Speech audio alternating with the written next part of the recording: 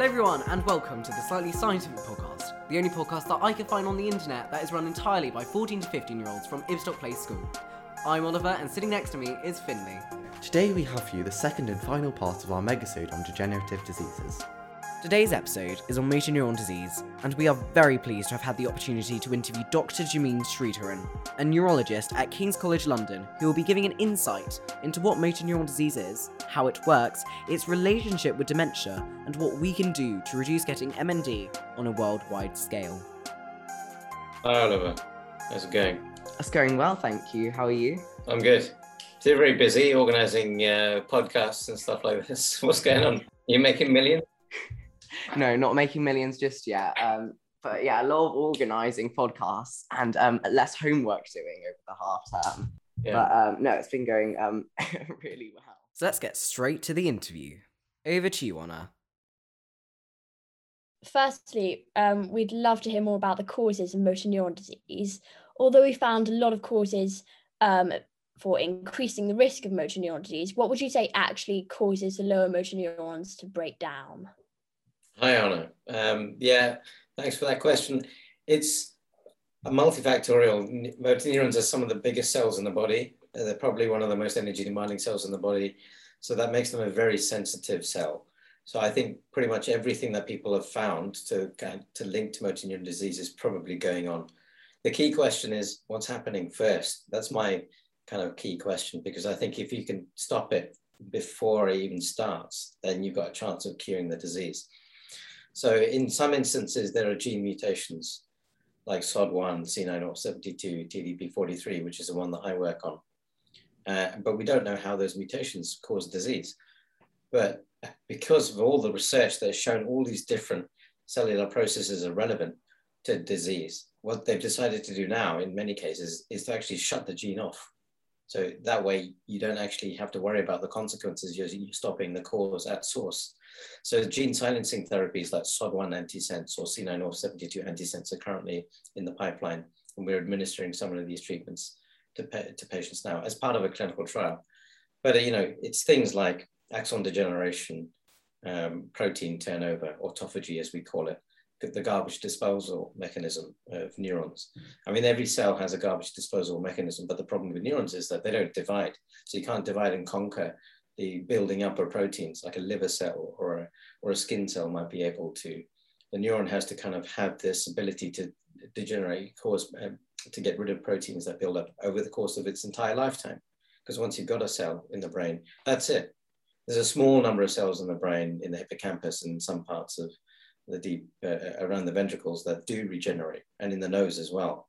But otherwise, the rest of the brain, those are the cells that you're going to have for the rest of your life. Yeah, that was really interesting. On to our next question. I think, Finley, would you like to take this one?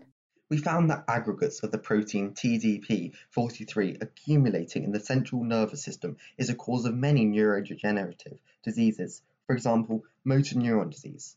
However, TDP43 also has a positive function as a binder of RNA and DNA. Why does it build up in the nervous system to cause a negative effect?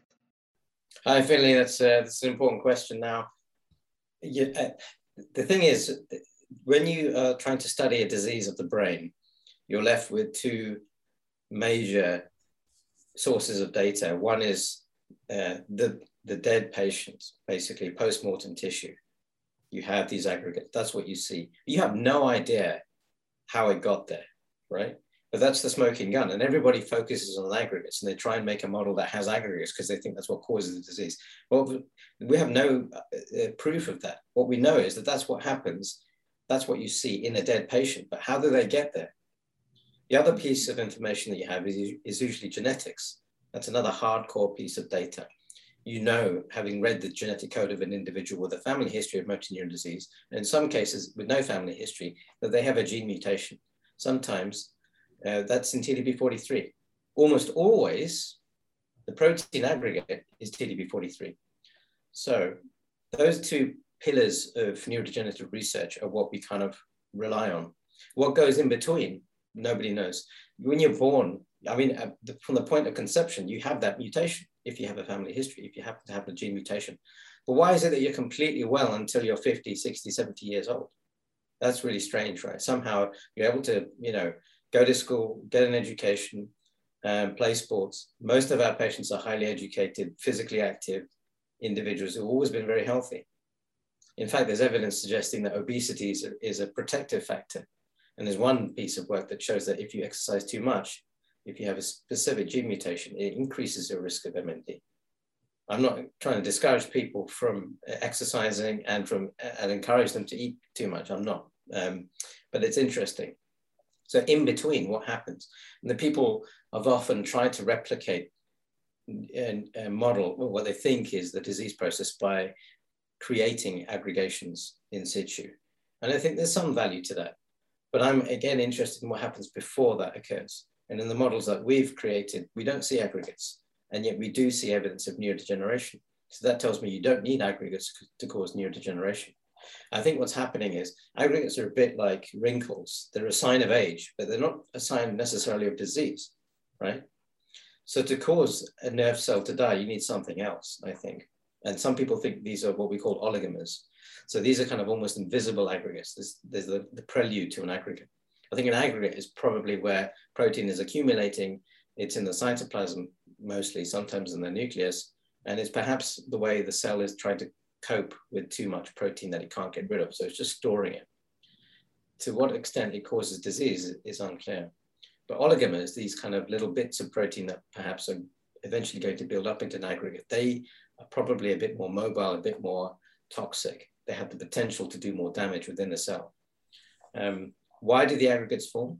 Partly, I think, because of age, partly because the garbage disposal system fails over the course of time. Like I said, these neurons, they have to have this system within themselves forever.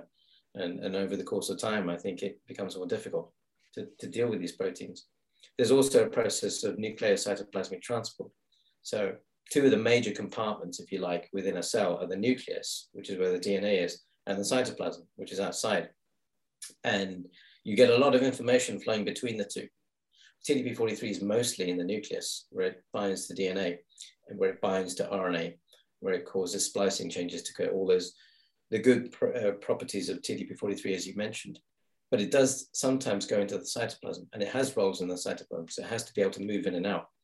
And it has signals that allow it to do that, and it cooperates with other transport proteins who act like taxis, if you like. They kind of move it in and out. So there's evidence that that taxi system fails, and that the route between the nucleus and the cytoplasm gets blocked up, these pores. So it's some of those proteins, there are mutations in those, in the genes that make those proteins. Those proteins in the nuclear pore are also some of the oldest proteins in your body. So again, you've got a neuron that doesn't divide, and you've got a really old protein that doesn't really get turned over. That's just a recipe for disaster. Okay, I just have one question about what you were saying. So would you say aggregates of TDP-43 might not actually be a cause, but more of an effect, and like the cause might be more a blockage in the route between the nucleus and the cytoplasm? Yeah, I think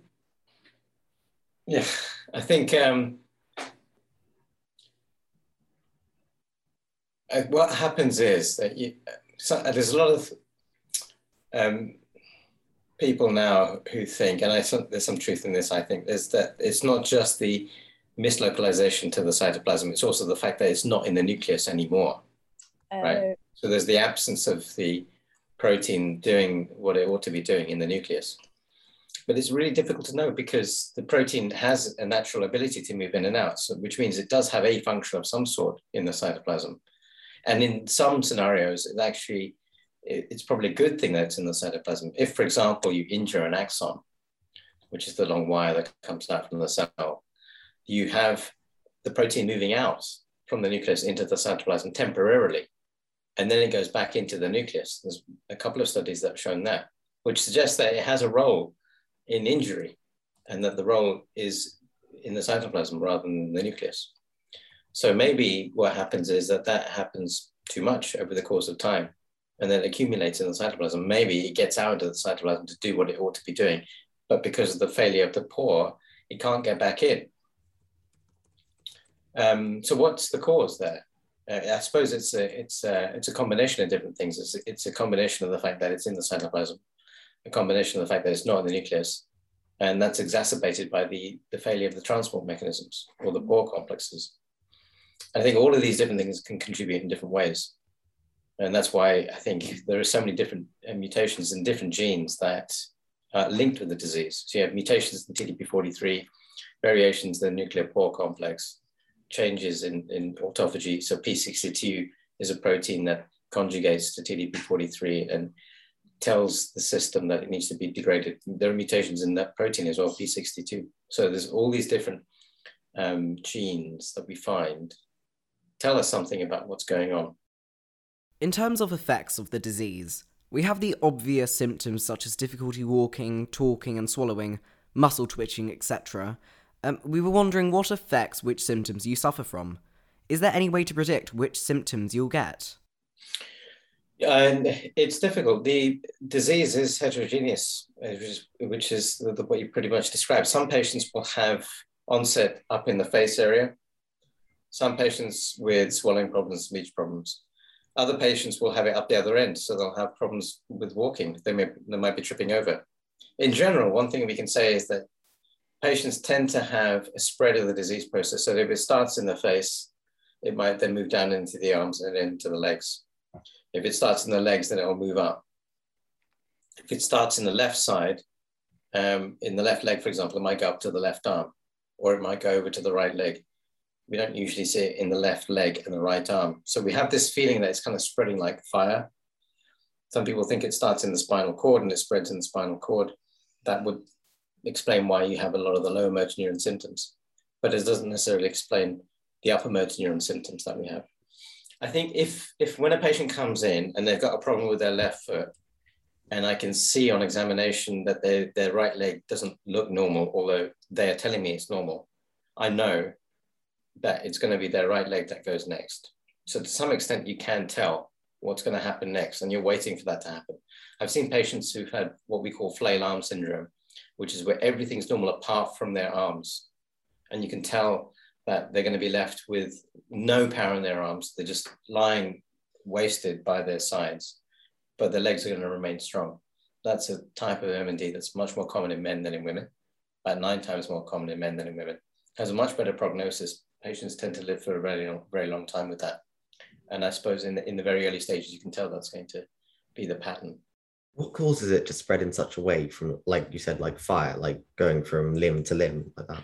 Yeah, I mean, the only real hypothesis that people have latched onto is, again, coming back to protein aggregation, because there's this sense that these proteins linked with MND and with other diseases of the brain have a prion-like property. So man-cow disease is the archetypal prion disease. It's caused by a mutation in a protein.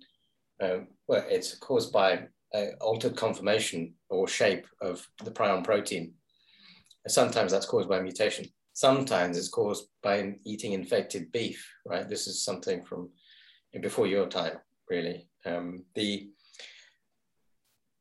proteins linked with motor neuron disease are similar in some ways to the prion protein. And they have this, what we call prion-like domain.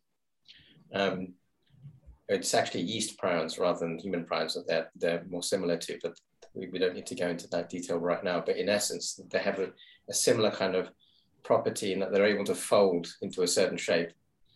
And then they seem to be able to, if they bind to another normal shaped protein, change the shape of that protein as well. They have the ability to kind of spread this pathological process. And some people think it spreads from one nerve cell to an adjacent nerve cell. So it hops across cells. So people are really trying very hard to try and prove this in model systems. It's very difficult to prove it in a human system because, you're dealing with the patients at the end stage of disease. You don't know how it got there. You don't know the whole story. So that's the only real hypothesis. I think it could be something else. I think it could be because you've got a breakdown in synapses. You've got adjacent systems in the brain, or in the spinal cord. So you've got the nerves in the spinal cord that supply the left leg, which are relatively near to the nerves that supply the right leg. Similarly, the areas in the brain, our nervous system, if you like, is mapped. You can almost draw the picture of a human, the homunculus. on the cortex of the brain. So, this is up here is going to be the leg area here and the hand area and then the face area here. So it all very beautifully can be mapped on the brain. So I think if you've got an area that's affected here, you've got connections to adjacent neurons that become compromised because you've got nerve cells that are suffering. And that compromise perhaps results in the adjacent parts of the body being affected. And that's manifest as a spreading pattern of clinical features. That's another possibility. So you talk a lot about the model systems. How do you model them? That's the right word. Yeah, no models are ideal. You have to accept that. If you don't, then your science is going to be bad. You have to appreciate that there are weaknesses to your models. I think being a clinician is useful because you have the best model, if you like, which is the patient. You have access to patients. But the problem is, of course, we can't do the kind of experiments to work out how they get there. You can try and look at them, examine them, see how they progress over the course of time. You can take blood samples, you can take spinal fluid samples, you can do brain scans. It doesn't tell you what's going on necessarily at the molecular level. All of the tools that we have are getting better and better. There are diffusion tensor imaging approaches that allow you to look at the nerve tracts, and you can actually see the paths of different nerve cells in the brain. You can see how they're disrupted in the brain, even before patients tell you that there's something wrong with them, which tells you how long in advance of disease onset that the disease is actually starting. Those are the areas of, the stages of the disease that are really difficult to study in humans without, doing things that you can't really do to humans, which is why we use animal models, because we are allowed to do things to animals. And it's not something we take lightly. It's not something that I like doing, but it's something that I think we have to do in order to study the brain. It's very difficult. So a mouse is actually a very useful tool. They are mammals like us. They have genes that are almost identical to us. They have TDP43. They have C9orf72. They have fuzz. They have SOD1. All of these genes that cause MND and the genes that cause dementias like Alzheimer's and FTD, they are all present in mice. Progranulin, tau, right? These genes that are mutated commonly in frontotemporal dementia. Their brains are not the same as ours, but they have very similar architecture. The cortex of the brain has 6 layers in the mouse, just like it has in us. The hippocampus is similarly structured as well. Flies are also very useful. People don't care so much about flies.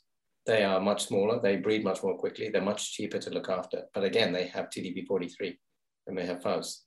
They have SOD1 and they have tau. They have genes that are very similar to us. And then, of course, you have cellular systems. Now, the advantage of that is that you can have human cells in a dish. Not a human brain, but you can make these things called organoids, which are kind of similar to brains. You can grow a stem cell from a human, which you can acquire via experiments you do on a skin cell. So you can take a skin biopsy from you, and I can make a little brain of yours in a dish if I really wanted, or if you really wanted.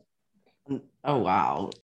Yeah, so there's a Yamanaka, Japanese scientist, well, it's actually a clinician, orthopedic surgeon, I think he is, and a scientist who wanted to basically find ways of replacing bone tissue, replacing tissues to actually regenerate humans, right? To encourage, to promote their survival.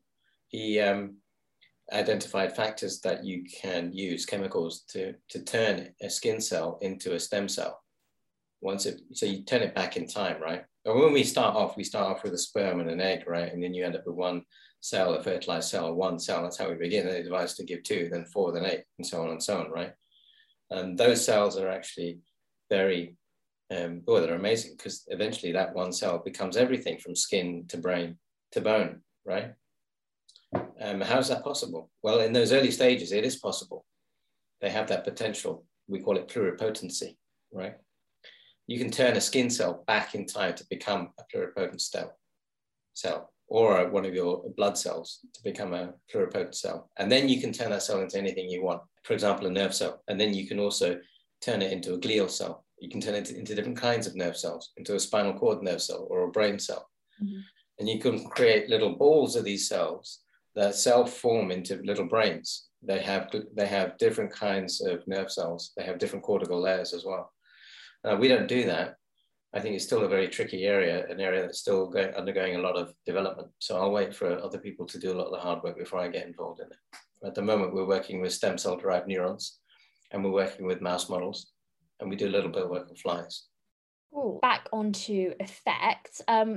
we were just wondering, we discovered that emotional outbursts are a common symptom of the disease. Why exactly is this, as most of the symptoms are purely physical? Also, are there any other psychological aspects of the disease? Yeah, the frontal lobe is where the motor cortex is, right? So if you think of the frontal lobe as really being the output, it's how you express yourself, right? Whether that's through movements or through emotions and behavior and language, right?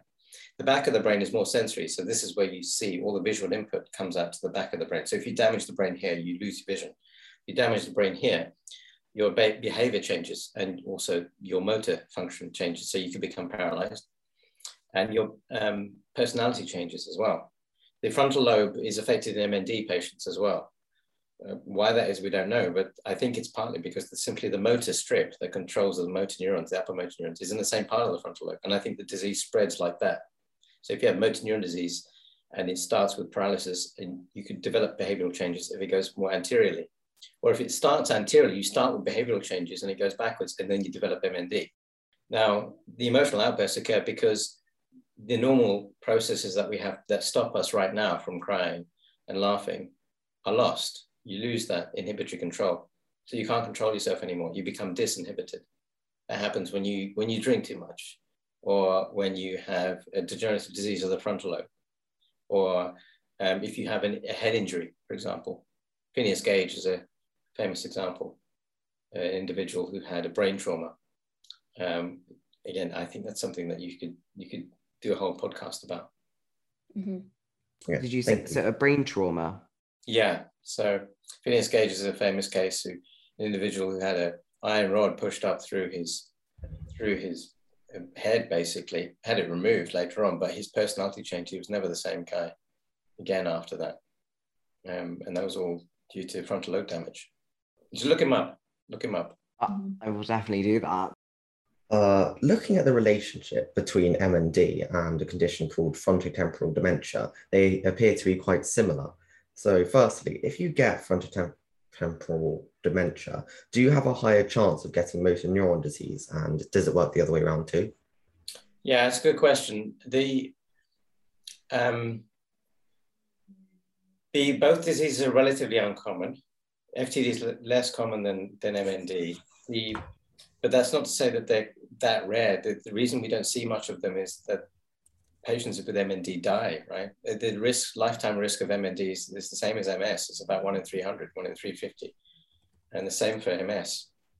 But it's just because patients with MS tend to survive with the disease for longer, it seems to be more prevalent. Because you're unlikely to get MND, right? It's 1 in 300 is the same as MS, but you're unlikely to get both MND and FTD purely by chance. And if you've got a family history of MND due to a genetic mutation, that's your biggest risk factor for really getting MND. If you have no family history, you're unlikely to I mean, when we see patients who come in, we have a patient who comes in, for example, with MND.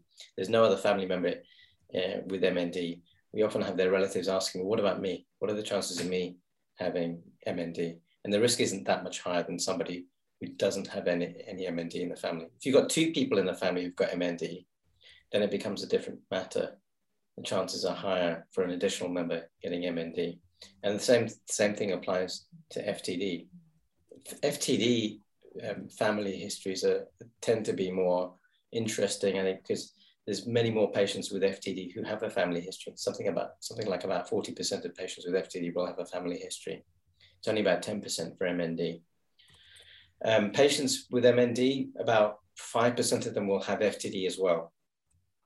But about half of them will have subtle features of cognitive changes that are suggestive of FTD. They may have emotional lability. They may have personality changes, but they don't fulfill what we call kind of diagnostic criteria for FTD. But that shows you that there is something going on. I don't think we have the tools right now to really indicate just how profound the kind of frontotemporal changes are in patients with MND, but I think they're there. I think that, as I mentioned, with these new MRI changes, new MRI techniques like DTI, we may be able to tell just how much more common FTD is. To me, MND and the FTD are the same disease. They're just different flavors of the same thing, much like PMA, progressive muscular atrophy, a lower motor neuron variant of MND, is on the same spectrum as PLS, primary lateral sclerosis, which is a pure upper motor neuron variant of MND. We've had a family who had a mutation in a gene, which it started with the mother developing frontotemporal dementia and bulbar MND. But she had a son who, and she died, but she has a son who has primary lateral sclerosis who's still alive, and another son who had ALS who died. So 3 people within a family with the same mutation, but with 3 different clinical manifestations. Mm-hmm. Yeah, so the diseases are obviously really similar if you can have some relatives with just some different variations. Yeah, I wouldn't be surprised if somebody came in with FTD and they had somebody else in the family who had MND. When somebody comes into the clinic, I ask them about dementia. I don't just ask them, oh, is there anybody else in the family who had MND? I ask them, is there anybody else who had dementia? There are some variants like SOD1. SOD1 is a gene that is seen to cause only MND, but not FTD. And there are some genes like C9 which cause both, or a mixture of both. Mm-hmm. Motor neuron disease, although there is currently no cure, do you think we'll find a cure for it or similar diseases? Yeah, I mean, well, the gene therapies I mentioned are really exciting. The fact that 10% of patients will have a family history, 20% of those will have a mutation in SOD1, 40% in C9orf72, about 4% in TDP, and about 4% in fuzz, and the rest are covered by a whole bunch of other genes as well. All of those genes, although they account for only 10% together of all MND or ALS, and there's the potential to target those mutations with gene therapies, and that's what is going on right now. So there's been, treatments for amyloid, treatments for porphyria. You may have seen that in the news today. And then there's also treatments for some of these MND forms as well, but they're not yet licensed. They're still undergoing clinical trials. And some of the trials are happening at King's, which is where I work, and they've shown some promise. There's another disease called SMA, spinal muscular atrophy, which is another motor neuron disease, but it's the commonest motor neuron disease in children. It can affect adults as well. But in children, it's the commonest genetic killer of babies and infants. And there's actually a treatment for it, and it is a gene therapy. So what it does is it replaces the missing gene. Well, what it does is it actually causes a splicing change in a backup gene. So normally SMA is caused by the loss of a gene, okay? But there's another gene that we all have that can some extent to compensate for the loss of that gene, but it doesn't usually do very much. You can trick that gene so that it actually compensates much more by giving this gene therapy. It causes a splicing change, so it changes the kind of the backup gene, so it's much more powerful. And that is really effective. And that's changed the way pediatric neurologists are practicing, so much so that these patients are no longer dying, they're actually turning into adults, which means that they need to have continued treatment for a very long time. So that's changing the way the NHS is going to work. We need more people to actually administer these treatments. But I think the same thing will happen to some extent for MND. That still only accounts for a small fraction of the MND patients, those with a family history. We still need to find ways of treating the other 90% who don't have a family history, don't have an obvious gene mutation. And that's the so-called sporadic ALS cases. And that's what we're working on right now. Also, we came across quite an interesting theme concerning motor neuron disease in our research. We found that the estimated risk of developing motor neuron disease is 1 in 350 for men, but only 1 in 500 for women, and that 60% of patients are male. Could you please explain why men are more likely than women to get it? Yeah, we don't know. It's an interesting point. We obviously suggest that hormones have something to do with this. We know that, for example, there's another motor neuron disease, a kind of motor neuron disease called spinal bulbar muscular atrophy, or Kennedy's disease, which affects men, and it's caused by a mutation in the androgen receptor. So that suggests that androgens themselves have a role to play in motor neuron degeneration. Some people think that estrogens have a role in the way that cells are able to transport proteins. Synapses in the brain respond to estrogens as well.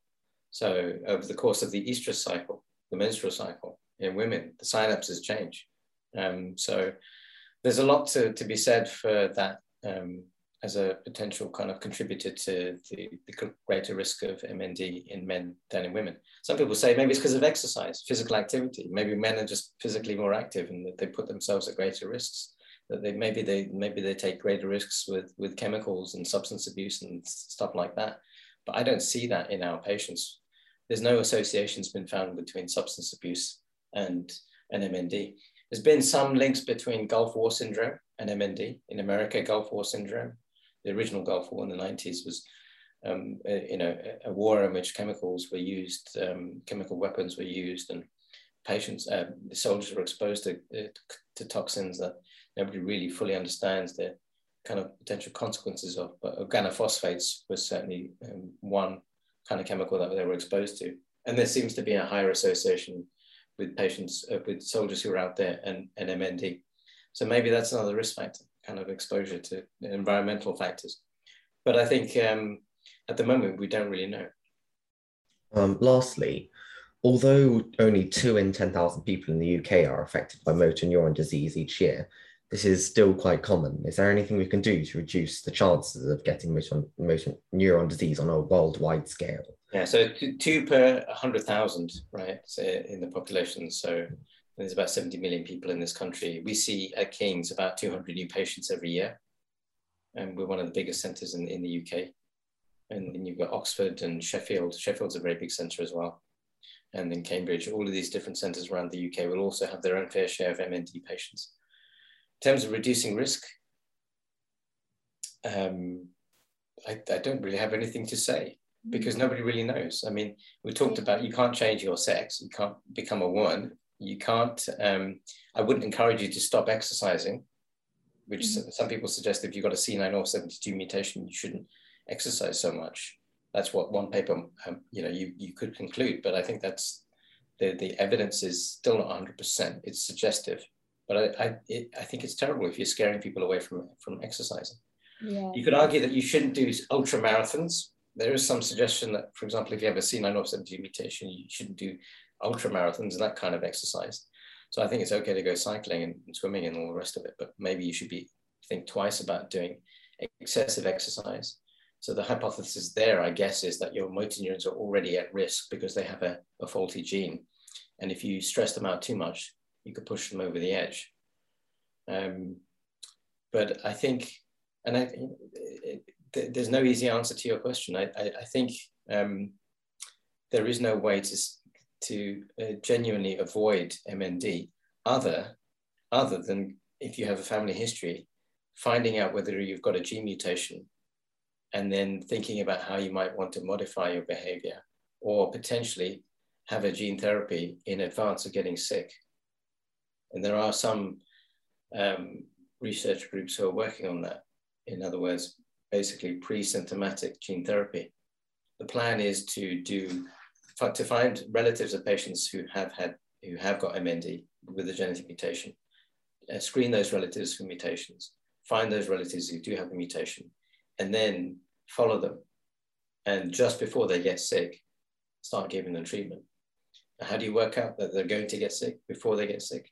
You can take spinal fluid samples, take the spinal fluid samples serially over the course of time and wait for evidence of nerve damage. So some chemicals are released into the spinal fluid, like neurofilaments, which are an indicator of nerve damage. Once you see that rise, maybe that's the time to hit them with the gene therapy. So this is a moving field. It's a developing area. And I think with the increasing power that we have to manipulate the genome, I think maybe those who do have a family history are the ones that we're going to be able to kind of help first off in terms of trying to prevent the disease. Such an interesting topic, and there's so much we still need to do on this. It's incredibly interesting what Honor said. So thank you very much for just allowing us to interview. Sure. It's like a fantastic opportunity. Okay, good. Well, good luck with everything. So there you have it. Firstly, I would love to give a massive thank you to Dr. Jemeen Sreedharan for giving up his time to share his incredible knowledge with us. What I found really interesting from the interview was when he said that you could semi-predict where the motor neuron disease was going to spread to next.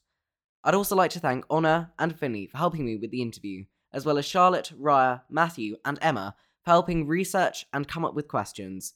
And last, but definitely not least, to Miss Taylor for all of her greatly appreciated support with the podcast. And for the people who are still listening, here is a little clip taken from the interview, clearly demonstrating my brilliant interviewing skills. Is there a way of delaying the disease or slowing it down, or even just relieving some of the symptoms? I feel like we covered that slightly. Yeah, well, that's what we're trying to do. Yeah, I mean, the treatments that we're trying to do, So thank you everyone for listening, and I hope you all have a lovely day.